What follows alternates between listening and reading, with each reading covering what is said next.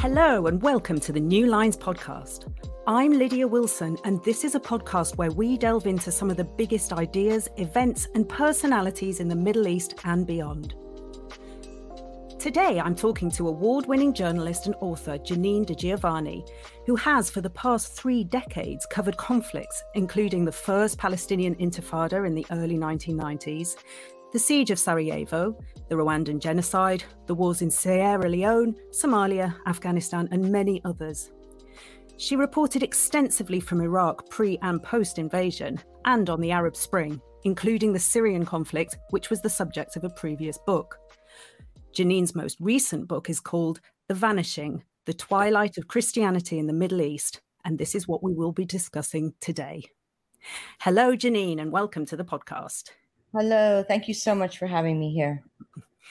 You open your book by talking about your own relationship with Christianity, and you frame the whole book in how your faith and childhood prayers and rituals have comforted you during the pandemic, and indeed at other times of danger in your decades of reporting from war zones. I wondered if you could speak a little bit more about that as the motivation for writing about Christians in the Middle East. It was very interesting. I did not set out to do that. I've been working in the Middle East for 3 decades, and I've always been fascinated by minorities, whether it be Yazidis or Christians or Samaritans in the West Bank.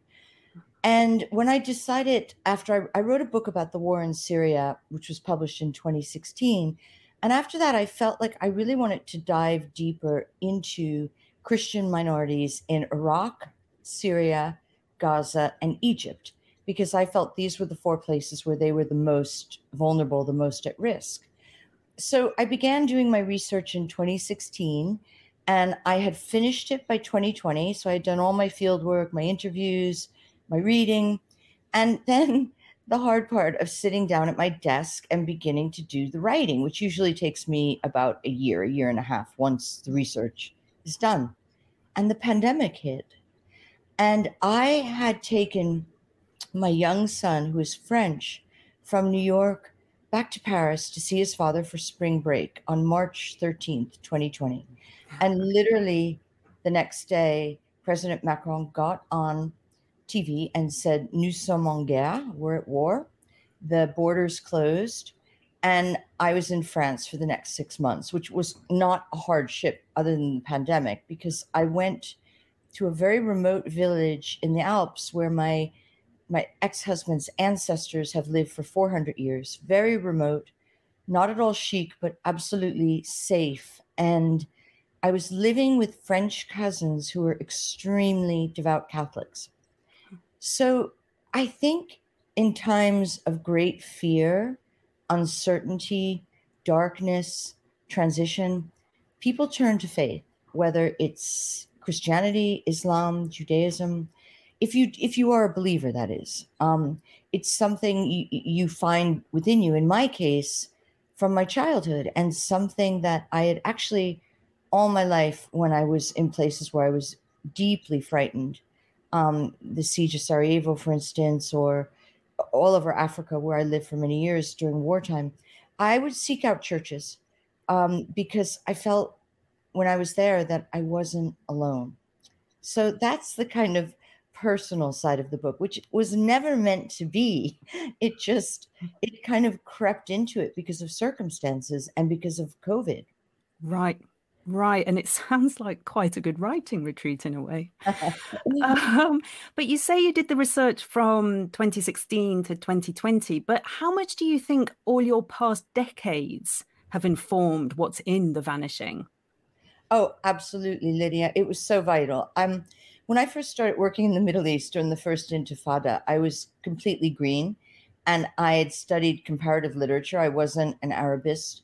And when I arrived, the Middle East correspondents at that point were much, much older than me, very skilled. They had all covered the civil war in Lebanon and had been in Iraq for decades.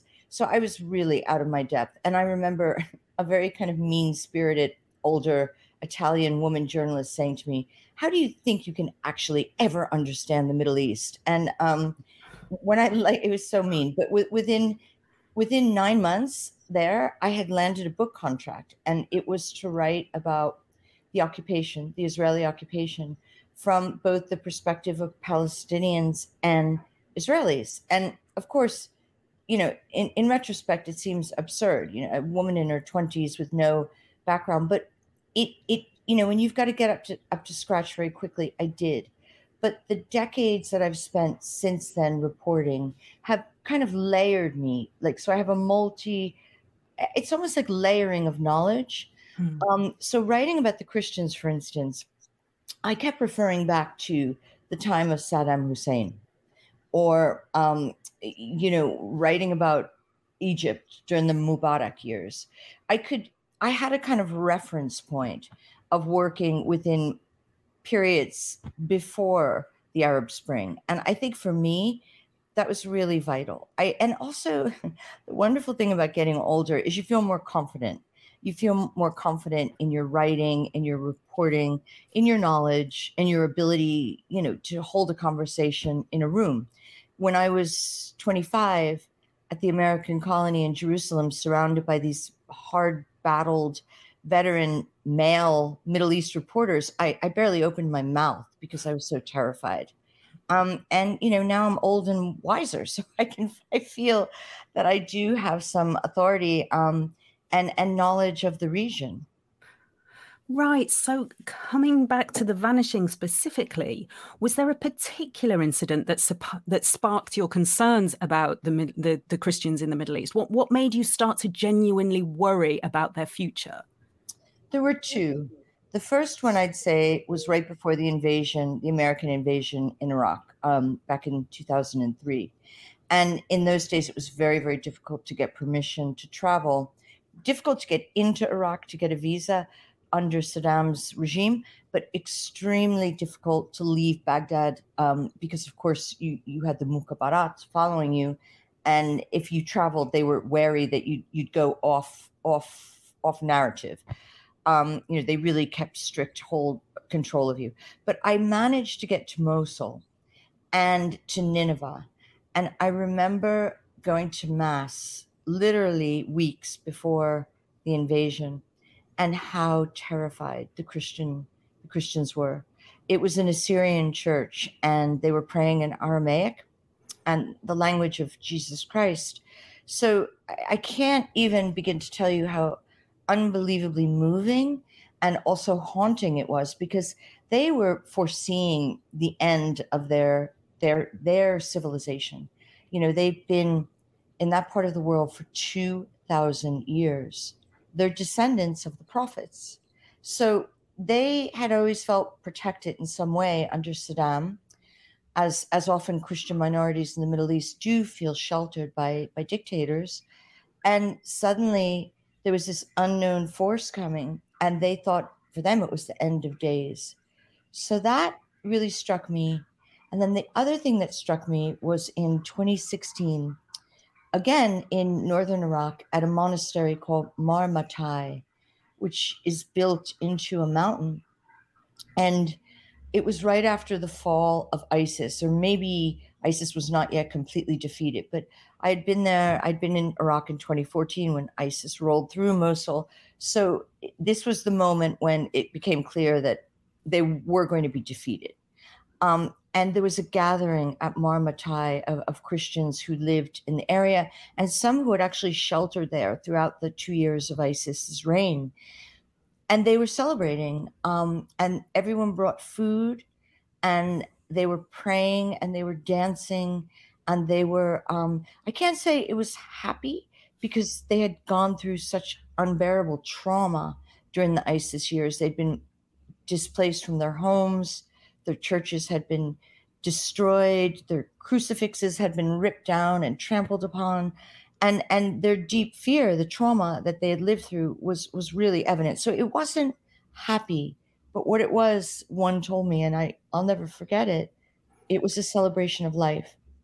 So those two moments, but there's many. I mean, I could tell you about being in monasteries in Egypt where I felt profoundly moved, or working in Gaza, which always for me is incredibly emotional. I love Gaza very much. I'm very attached to it. It was my first big reporting story. And now I find myself interviewing children of the Shabab that I interviewed way back in the first or even second Intifada. So, yeah, many, many poignant moments for me reporting and writing this book.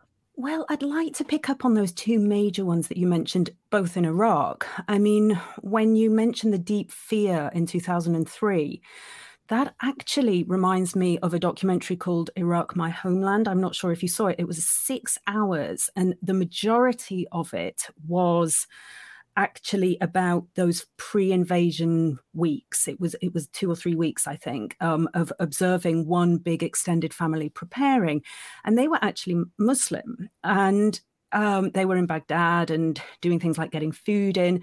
But the way that you speak about the congregation reminds me of that. They felt that there was an apocalyptic fight coming. They feared for the future of their families and their way of life and their community as well. And also, in terms of the fall of ISIS, talking about your second reason in 2016, I would say that most Muslims across the region, certainly in Iraq, but also everywhere, they were really delighted that the group was about to be defeated as well. You know, you talk about a celebration of life. I think ISIS had that reputation of a death cult for Muslims as well. So can you explain a little bit more about the specific reasons that Christians might be worried?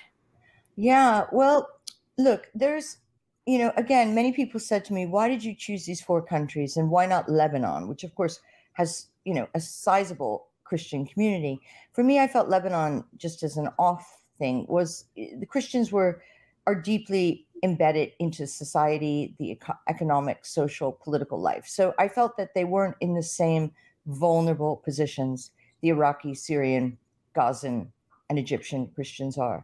So there is a common theme for all of them. And then each one of them has specific challenges, which are, specific to their country, their region, their society.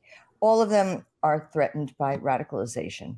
So one thing that I was so careful when I was writing this, I was really cautious that I did not fall into the trap which the right-wing American Trumpists, evangelical, and the right-wing settler movement in Israel would want me to write, which is that Christians and Muslims cannot live together because of this evil, radical Islam. I so didn't want to do that, and I was so cautious of it because I don't believe that. I do believe Islam and Christianity are compatible, and I do believe that they've lived together for thousands and thousands of years. But there has been, indeed, since the time I started working in the first Intifada, since the second Intifada, a rise of radical groups. And those also include Jewish groups, Christian groups, and, but mainly in terms for the Christians, what they feared was ISIS, Daesh. But they also fear now Iranian-backed militias. They also fear Turkish airstrikes. So, Iraq, I think, is a very specific situation because they're extremely vulnerable and they were probably hit the hardest, the Iraqi and Syrian Christians, by ISIS. Syria has a different issue, which is the geopolitics of the brutal war, which is now entering its 12th year. So 12 years of war is a horrifically long time. I lived through the siege of Sarajevo. It was 3 years, and it seemed like a lifetime. 12 years is the span of a child being born and becoming nearly a teenager. So these people have endured horrific levels of inhumanity. So the Christians there are, of course, affected by that. They also fear, many of them feel protected by Bashar. So there's that. Gaza, of course, the 800 Christians there are suffering the same misery that the 2 million other Muslims are as well, which is the wrath and the reign of the Israel occupation and the siege imposed by Gaza and Israel. which is horrific. The bombing I was in Gaza in August.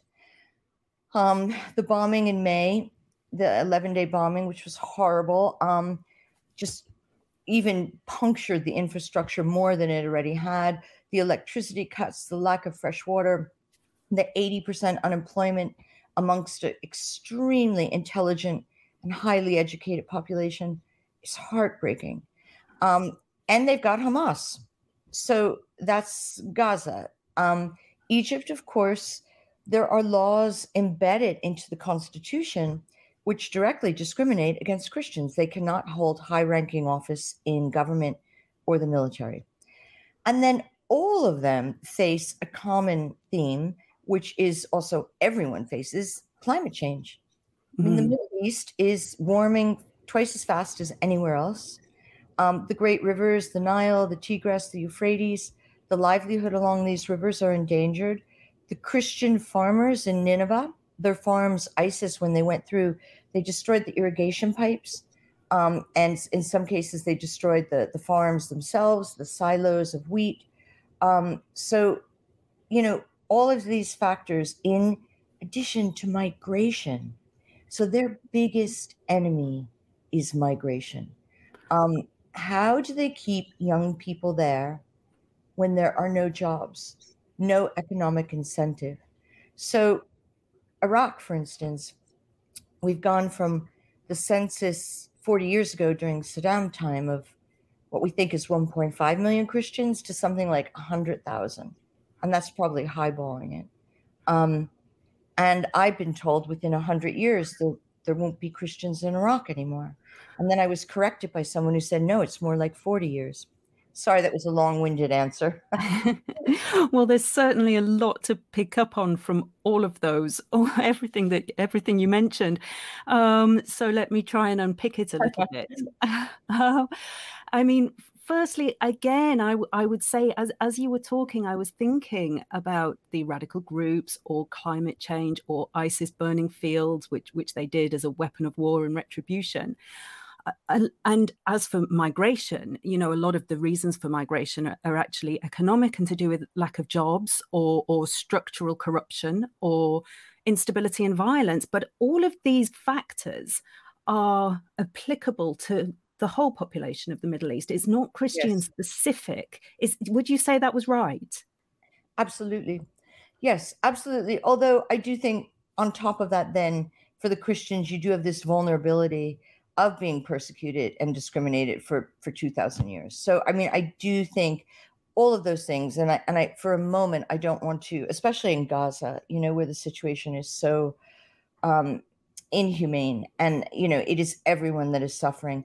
But I think for Christians, there's another added dimension, which is that vulnerability and the fact that they do feel. I mean, look at the Jewish community of Iraq. Who were, so vibrant and such an important part of Iraqi society. They were all but gone by the 70s, disappeared. But so I think that's the fear. Yeah, but that involved Israel being established. That wasn't persecution out of nowhere, was it? That was a Jewish country in the region being established in 1948.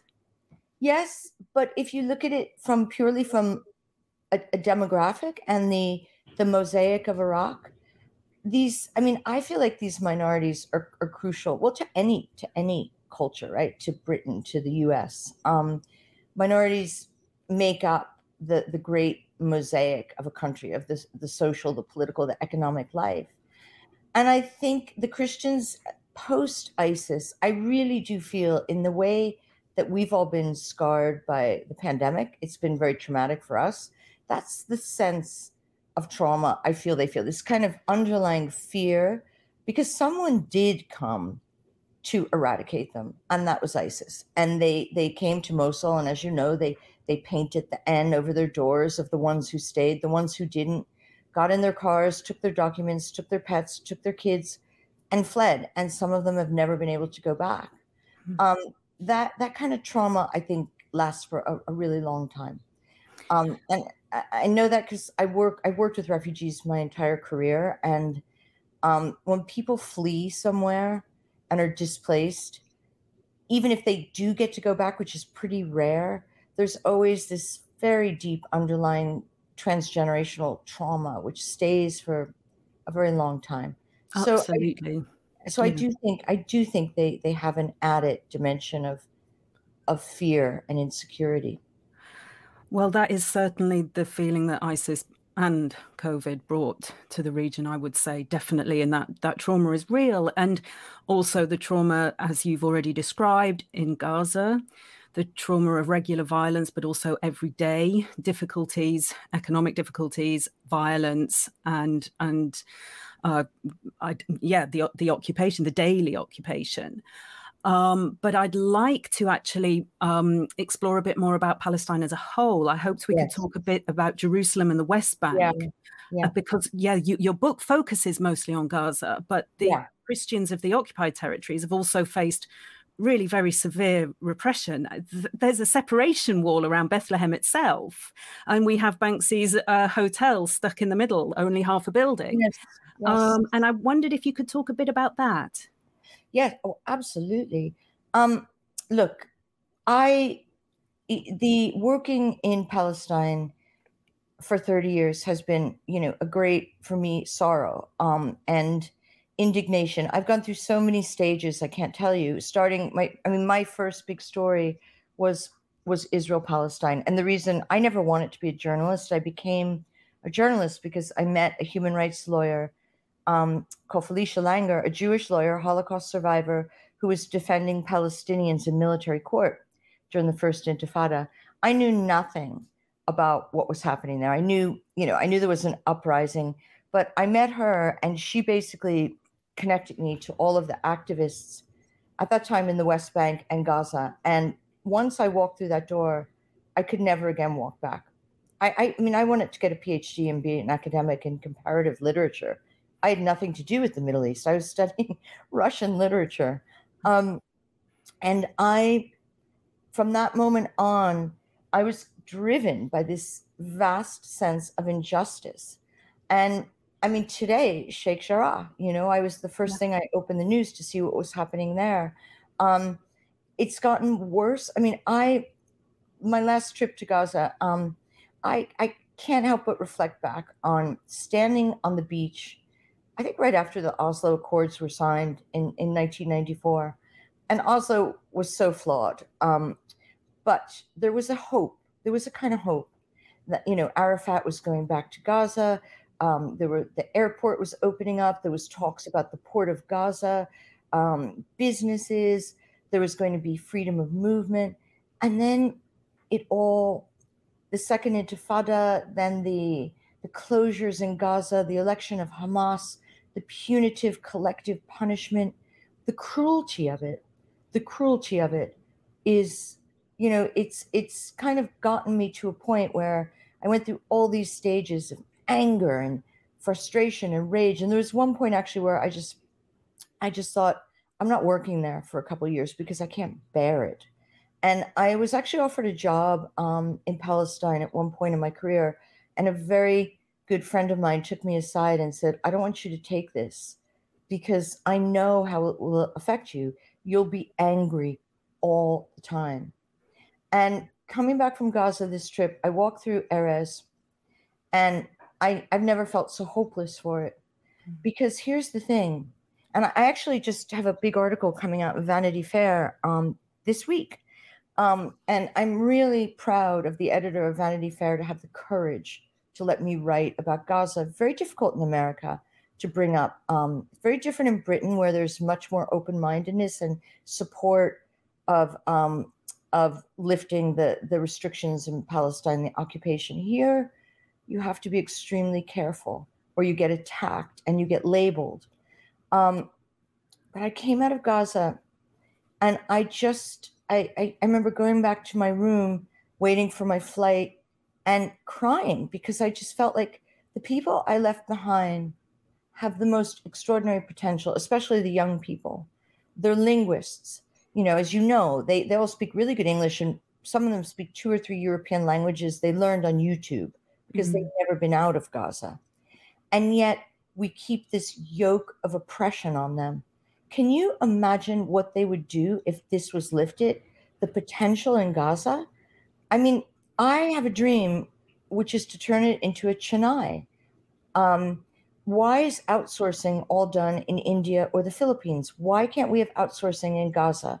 Why can't we have more small businesses? Why can't we support entrepreneurial spirit there?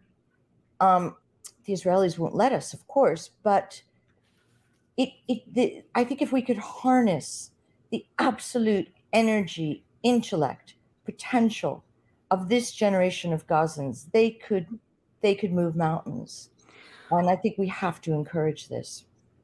Well, it's difficult politically, isn't it? Yeah. But I wondered if I could just bring you back to the West Bank, which Yes. of course is suffering hugely as well under the occupation. But they're in a bit of a different situation, aren't they? They actually, okay, so as your listeners will know, the Israeli soldiers pulled out of Gaza, but psychologically, they are very much still there with the threat of the bombings. So I still refer to it as an occupation. The West Bank Christians, of course, are really in the middle of it in the sense that they have the encroaching settlements, and they live every day with the checkpoints, the humiliation of going through a checkpoint. In Bethlehem, as you said, the wall goes right through it. Now, what that wall meant when it went up, and I remember going there and going to olive farms and families, literally, the wall sometimes went through, families' properties and separated families. We don't know how many Christians live in the West Bank in Jerusalem, but I think it's about 50,000.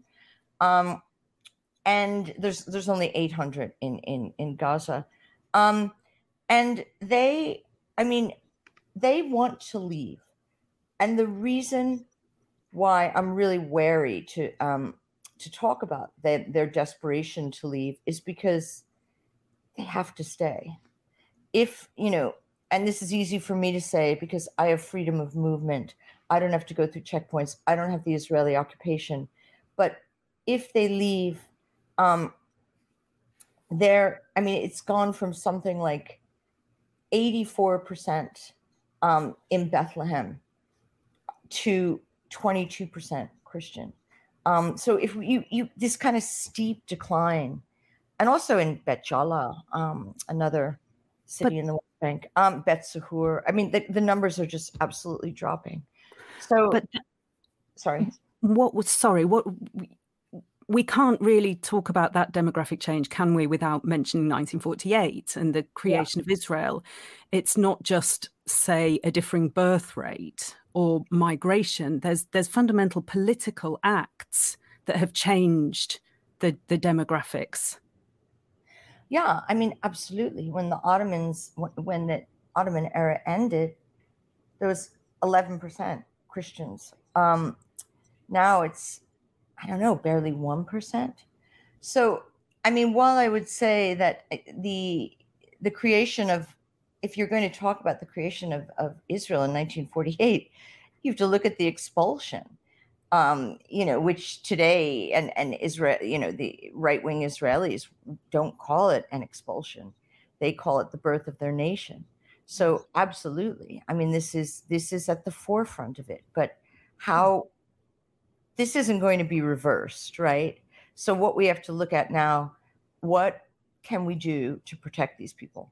That's primarily what I try to look at. They're here, and I wrote The Vanishing for a very specific reason. I want it to be a document that lasts, so that, I mean, really all my work, everything I do, I try to do a sort of oral history so that there can never be any claims that this didn't happen. So I think looking back at the creation of Israel doesn't really help us. I think what we have to do is continue to advocate for rights, for policies to be put in place to protect them. And I mean, more importantly, and it's very pragmatic and hard-nosed, but I mean, it has to be economic incentives for them to stay.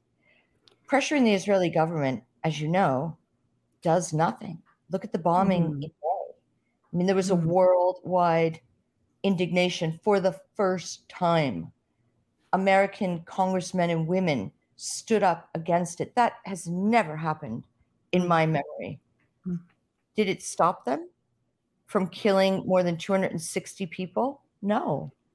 So we're not going to reverse their 1948 expulsion, but what can we do now to protect these people? I think that's really the question.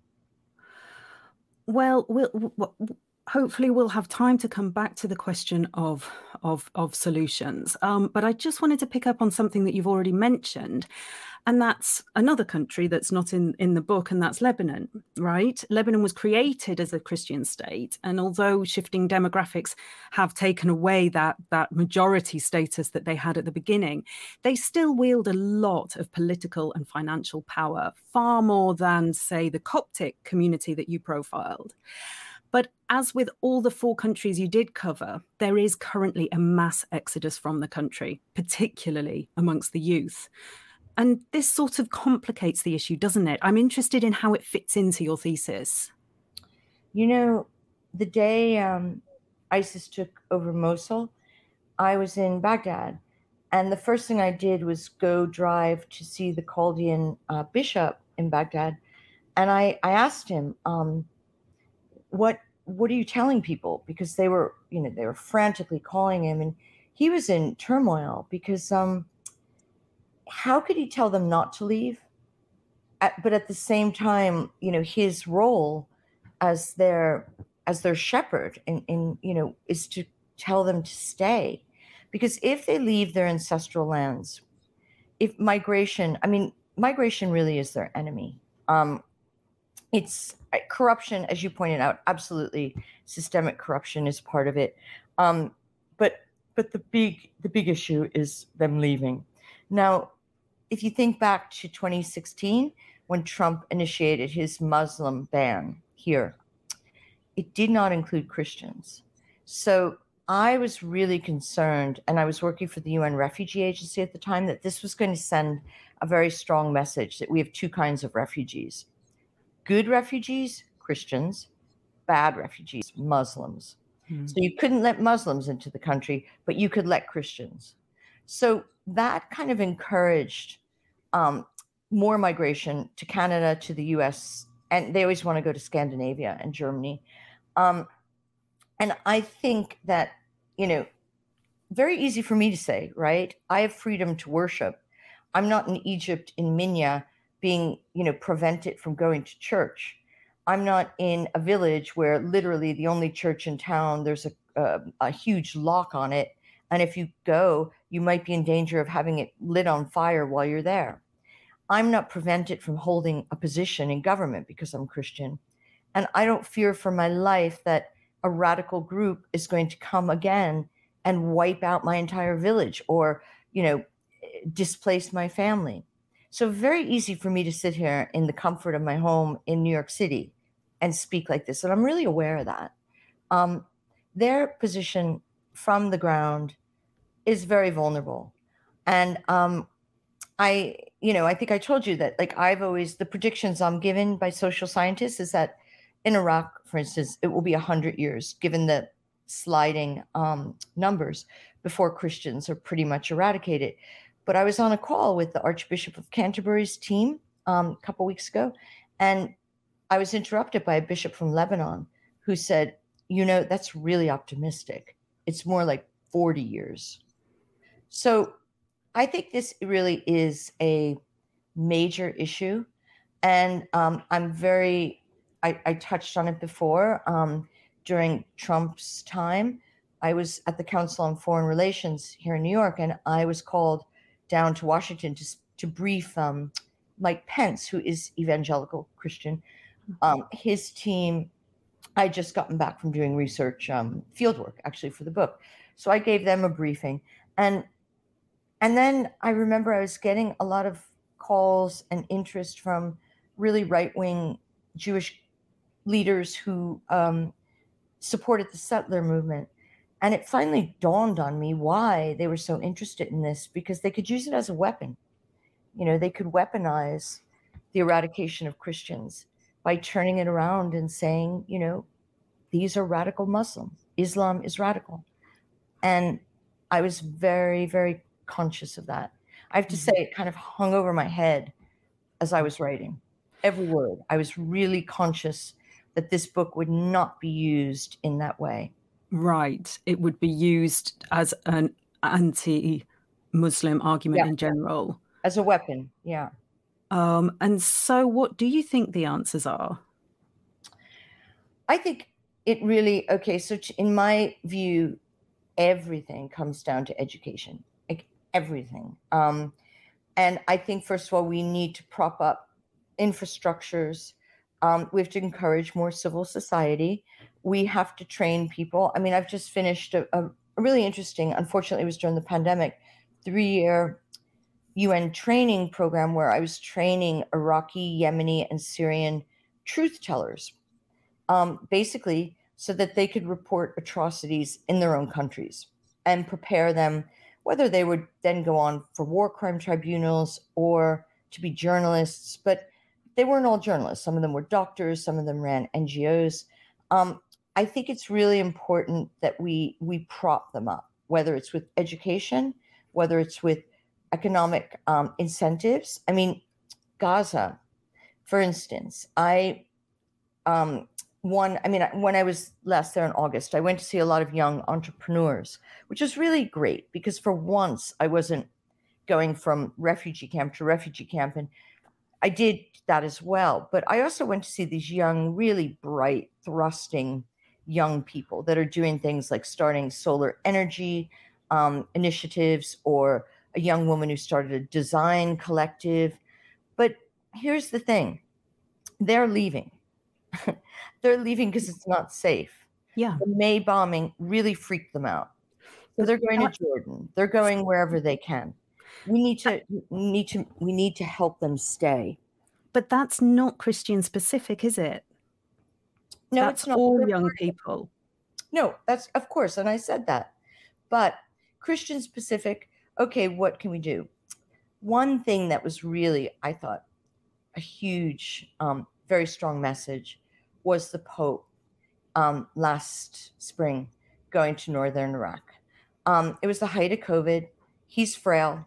He has health issues. All of his advisors told him not to go. He went.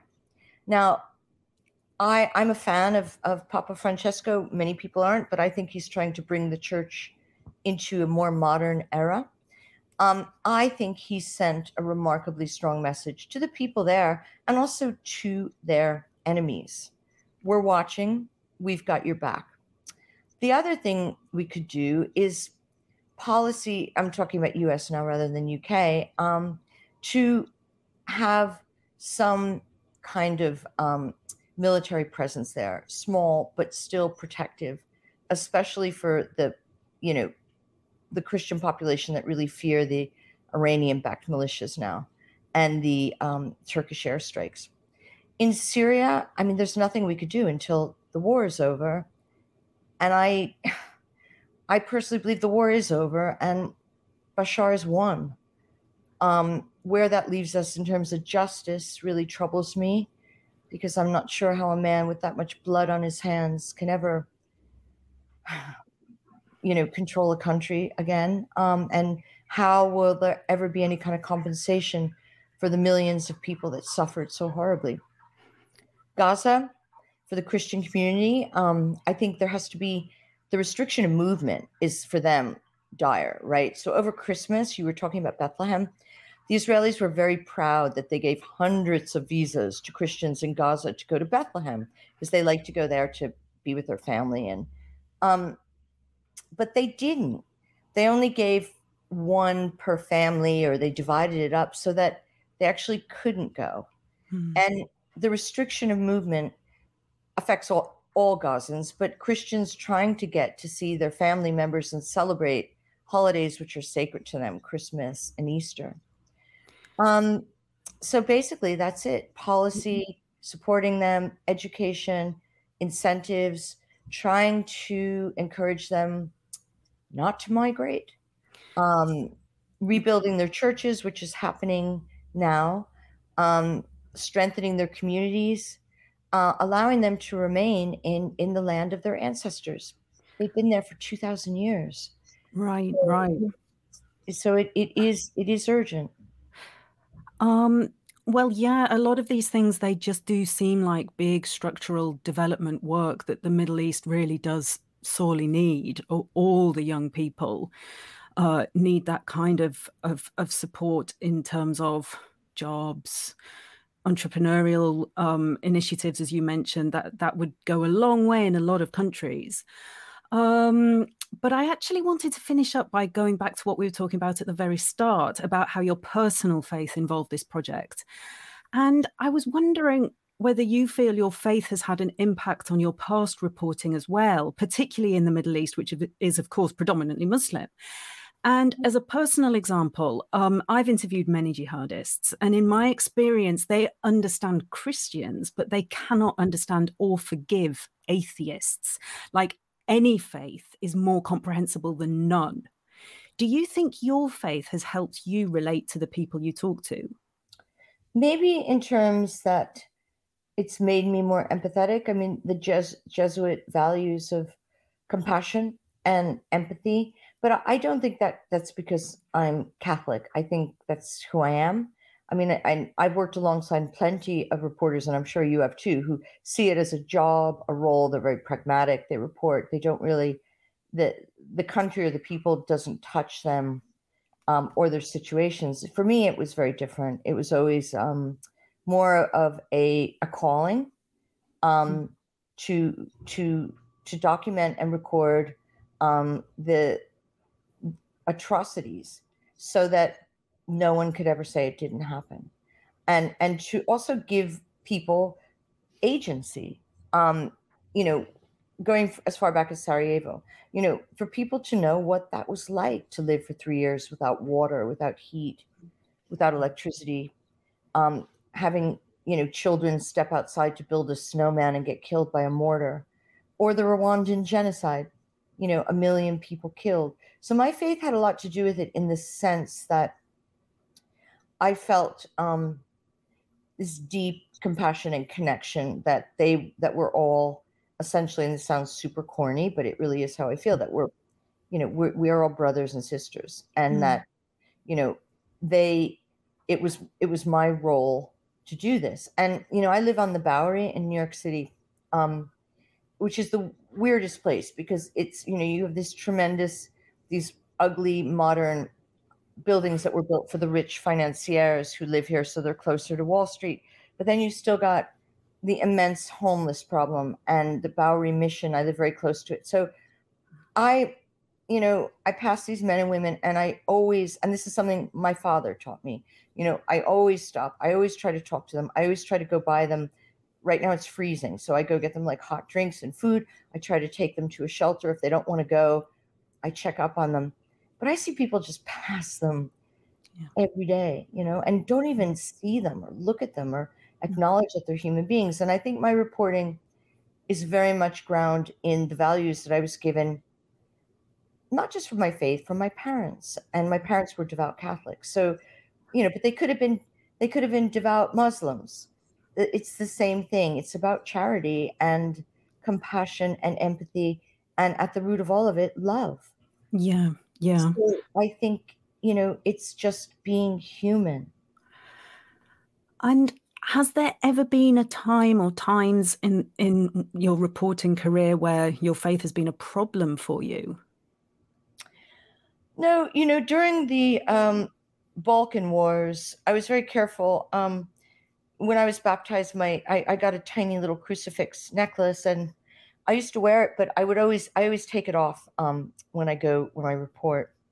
And I have friends that have tattoos, which are the fish, the sign of Jesus Christ, or of a crucifix, and I never wanted to get that kind of a tattoo, because I think that it's really important that you remain neutral. But I think during the Balkan Wars, it was difficult with the Serb Orthodox, who of course were the Christians, but they were killing the Bosniaks, the Muslims, and they were also killing the Croats and their own people in Sarajevo. But that was I mean, while I don't want to get into the Balkan War here because it was a very complex thing, and it wasn't ethno-national, but also, was it based on religion, victimization, history, lots of stuff. But no, I maybe there slightly, Right.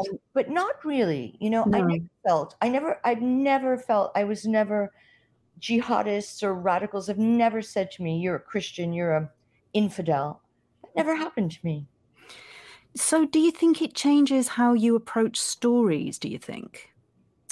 Well, again, for many years, people would say to me, being a woman, do you report stories in a different way than men?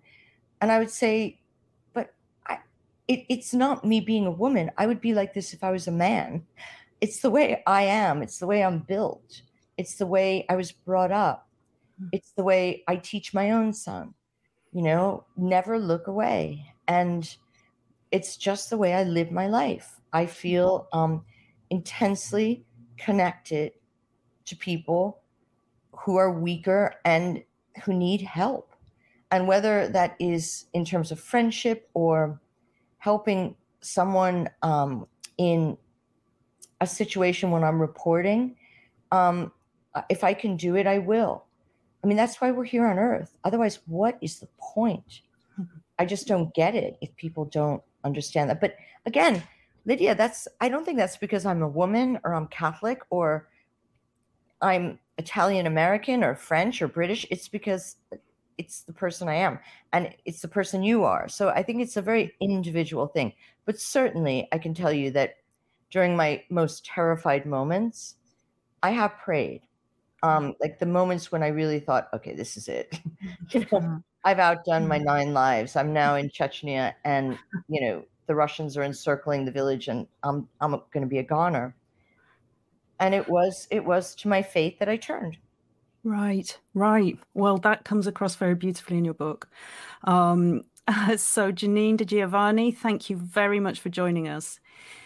Thank you. It's been a pleasure. Thank you so much. You can buy Janine's book, The Vanishing: Faith, Loss, and the Twilight of Christianity in the Land of the Prophets in all good bookshops, and follow her on Twitter at JanineDG. This week's podcast was produced by Joshua Martin and hosted by me, Lydia Wilson. You can subscribe to the New Lines Magazine podcast on your favourite podcast app, and of course you can find more of the best stories from the Middle East and beyond on our website, newlinesmag.com. Thank you all for joining us, and we'll see you next week.